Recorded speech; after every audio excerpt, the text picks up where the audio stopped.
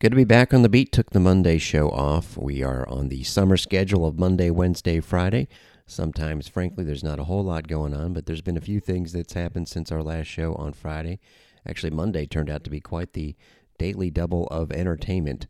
Took the family to see Top Gun Maverick, and then, of course, watched the Lightning game with the family, and both were pretty filled with entertainment. A couple of hokey moments in Top Gun Maverick, but most of it was not hokey and really, really cool. First time I'd been in a movie theater in about 5 years, too. Went to the AMC there in Veterans, and then, of course, watched the Bolts get back into it, wishing them the best of luck to even up that series tonight. As far as the USF Bulls beat, the show won't be the full length. We'll fill out the hour with some bonus cut action, some old memories for you. We'll also end it with some conference news around the American. Some of it, and that's the whole idea of doing the conference show, ties to the Bulls, namely the future of their men's soccer group when it comes to the American Athletic Conference. For this 1 year, it'll look a certain way, and then a certain team will be departing. A certain team down the interstate will be departing for 2023, though. That was pretty interesting stuff. We can also finish the story, at least for now, on Erica Smith. We told you on Friday's show that she was trying for her first professional victory. She got it. We'll give you the details and tell you about our plans to interview Erica for this show. I'll be going back to campus today. Definitely plan on making my way to the Muma Center as basketball is having its summer workouts. Got some new members of the staff and team. And, of course, doesn't mean I don't want to talk to the members that have been around, including head coach Brian Gregory. Definitely want to grab some football interviews if and when I can. I've got a name that is at the top of the list, but also seeing, speaking of lists, the strength and conditioning coach, A.J. Artis, putting out again the players who are getting the work done in the weight room, the grit rankings leaders. Once again, I notice the name Gary Bohannon on there. You might have heard about him being a transfer quarterback, but also DeMontre Jacobs, big offensive lineman who we've never spoken to, at least for this show. So some guys that I want to talk to, and definitely want to talk to B.J. Daniels. My offices happen to be alongside where the ticket offices are and the Bulls Club is, and a guy that I see walking around there more than any other football coach, B.J. Daniels, and, well, I guess this would explain it. He's not a football coach anymore, but he is a big-time still member of the USF staff, as it was confirmed on Tuesday. Announced by Michael Kelly that B.J. Daniels will be now working with the Bulls Club as its Assistant Director of Development involving community and donor engagement, working with alumni and even some student athletes to join the mission of USF Athletics Bulls Club, basically the fundraising arm. Lalo Prado, someone that B.J. Daniels I see talking to a lot now, again makes sense, is the Deputy AD and the Associate Vice President for Development of the Bulls Club, says B.J. has such a great connection with Bulls Nation and the Tampa Bay community, and we look forward to having him on our teams. Of course, BJ, was the quarterback for the Bulls. I had already planned on some 2014 football to air today, so we'll keep that on the schedule. A couple memorable games, Marlon Mack's debut, where he tied the school rushing record for yards in a game and actually had one more carry to overcome that. And the biggest comeback in school history against Tulsa will stay on the schedule. And then, of course, Thursdays are meant for 2007 football. But I'll probably slide in a couple of B.J. Daniels better games there on Thursday morning and sprinkle them throughout the afternoon.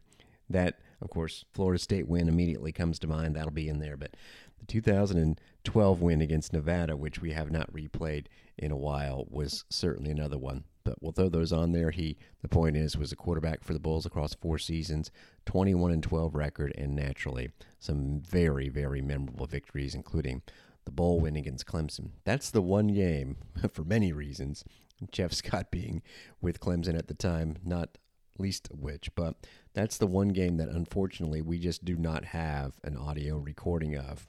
If anyone knows, maybe you're a listener that used to be on the radio station that carried those games, a radio station that didn't do a great job of obviously saving the audio, because we would be replaying that plenty, the Meineke Car Care Bowl, and we just don't have it.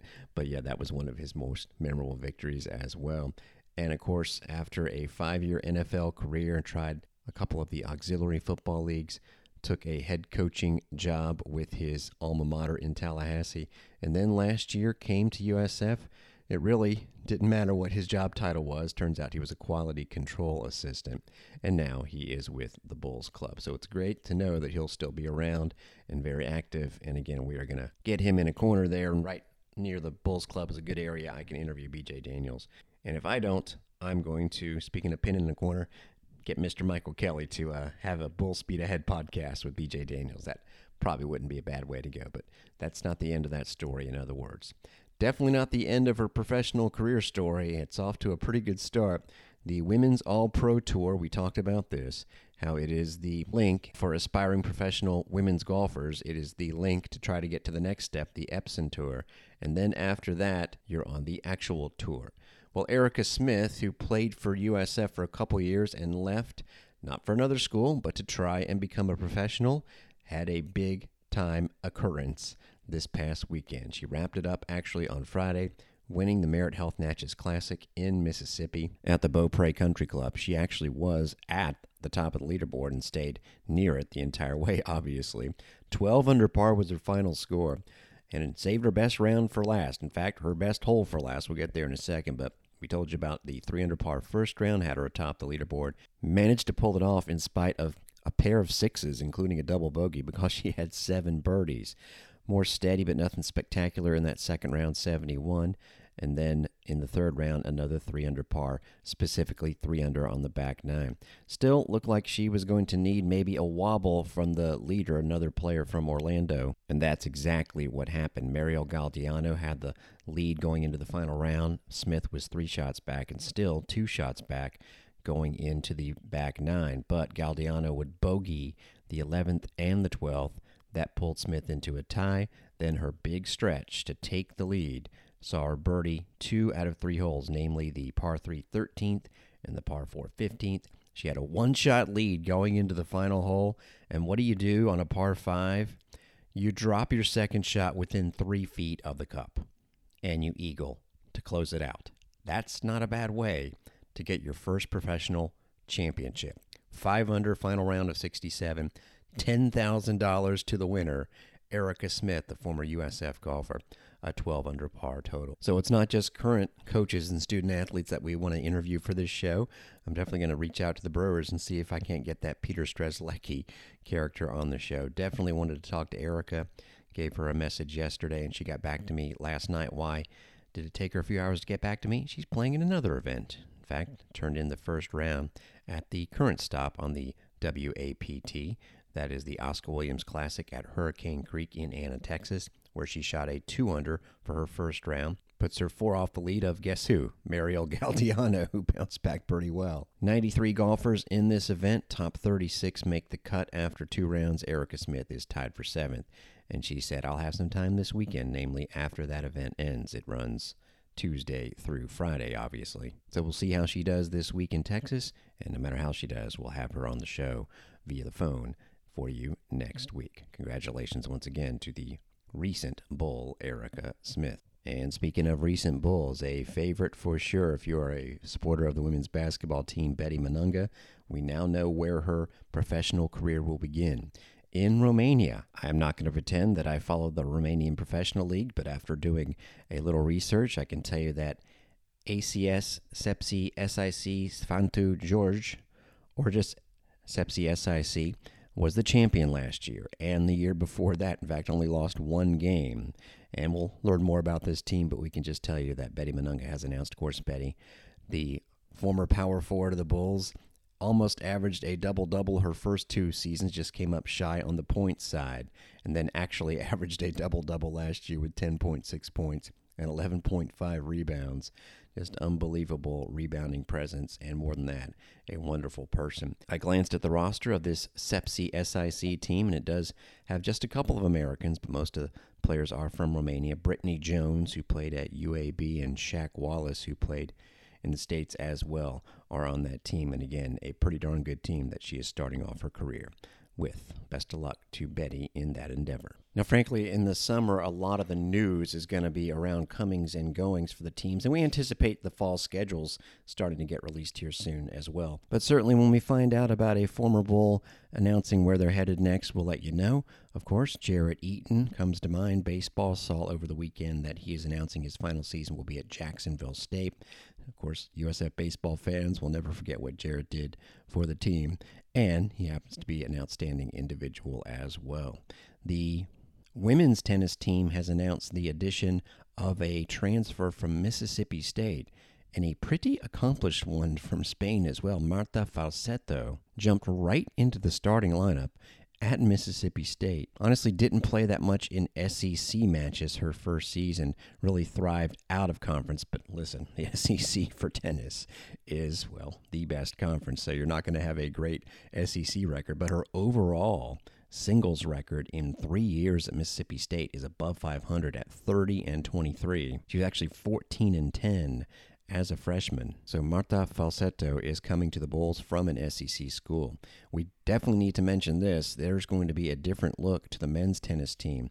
They've announced a couple of additions, but also announcing, and we've already told you about Chase Ferguson, Oklahoma State, along with Tony Muniz moving on. Now Ivan Yatsuk is moving on and has announced he'll have his graduate season at Northwestern, team that went 20-11 last year, by the way, made it to the second round of the NCAA tournament, lost to the host and number 8 seed Kentucky in a tight match. So the two players, Yatsuk and Chase Ferguson, who alternated the top 2 spots for the Bulls, are going to finish up their careers at another school. Needless to say, Ashley Fisher's men's tennis team will have a different look to it. Another transfer coming in, though, is Kayla Hug, 2 Gs. She joins the track and field program after 3 seasons at Nebraska.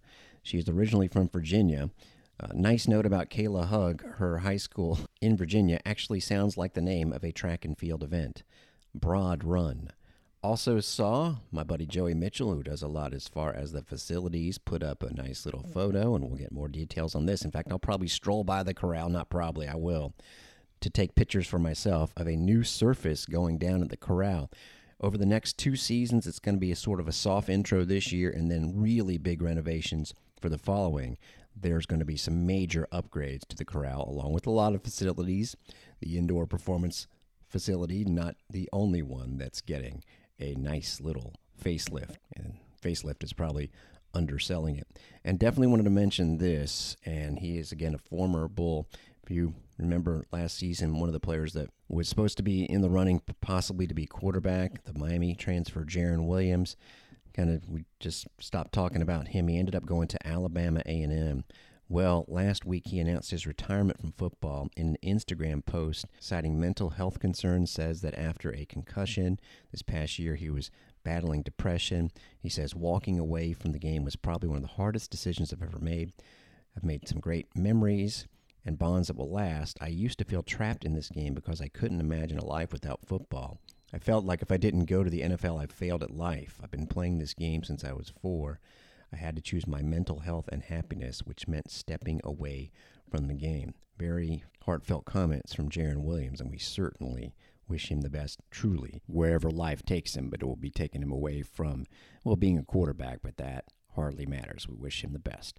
Hey, if you didn't see it, I retweeted it, and I promise to give a full update one of these days as far as all of the current Bulls baseball players that are in summer ball, but a highlight, and he had been struggling. Actually read a pretty good recap on Drew Butcher's struggles at the plate until last night in Chatham, Massachusetts, playing for Falmouth of the Cape Cod League. He hit his first homer of the summer, and it's simply a video that you have to see. It's probably the hardest ball I've ever seen Drew Butcher hit, and that's saying something. And the video is great because it's the Chatham announcers giving him full credit, except for the guy at the end who says he stood to admire it. He actually should have stood to admire it. He hit the ball and flipped the bat like a normal, get rid of the bat, and then started running around the bases. He could have walked around them backwards based on how hard he hit the ball. But as I said on Twitter, my favorite parts of the video where you can hear people saying, oh, it hit the car. And also just watch the second baseman for the Chatham team. He does not move. He knew what was happening. So Drew Butcher cranks one out, and he is one of many Bulls hitters and pitchers who are performing in summer ball, as it seems like the baseball season never ends, even after the Bulls portion of the schedule ends. Also, something that I saw, Orion Kirkring was performing at a Major League Baseball draft combine and was getting some raves for the spin rate he put on the ball. So there is a pretty decent chance that Kirkring gets drafted. And, well, I'm going to guess that the Bulls bring in some arms, as they had issues with injuries and whatnot this year, as you all know. But whatever happens, coming, going, turning pro, we'll keep you informed right here. By the way, my Twitter page is my name. How you spell it is the key. Darek, D-A-R-E-K Sharp. That's Bulls Beat for a Wednesday. Next show coming up on Friday. Thanks for listening.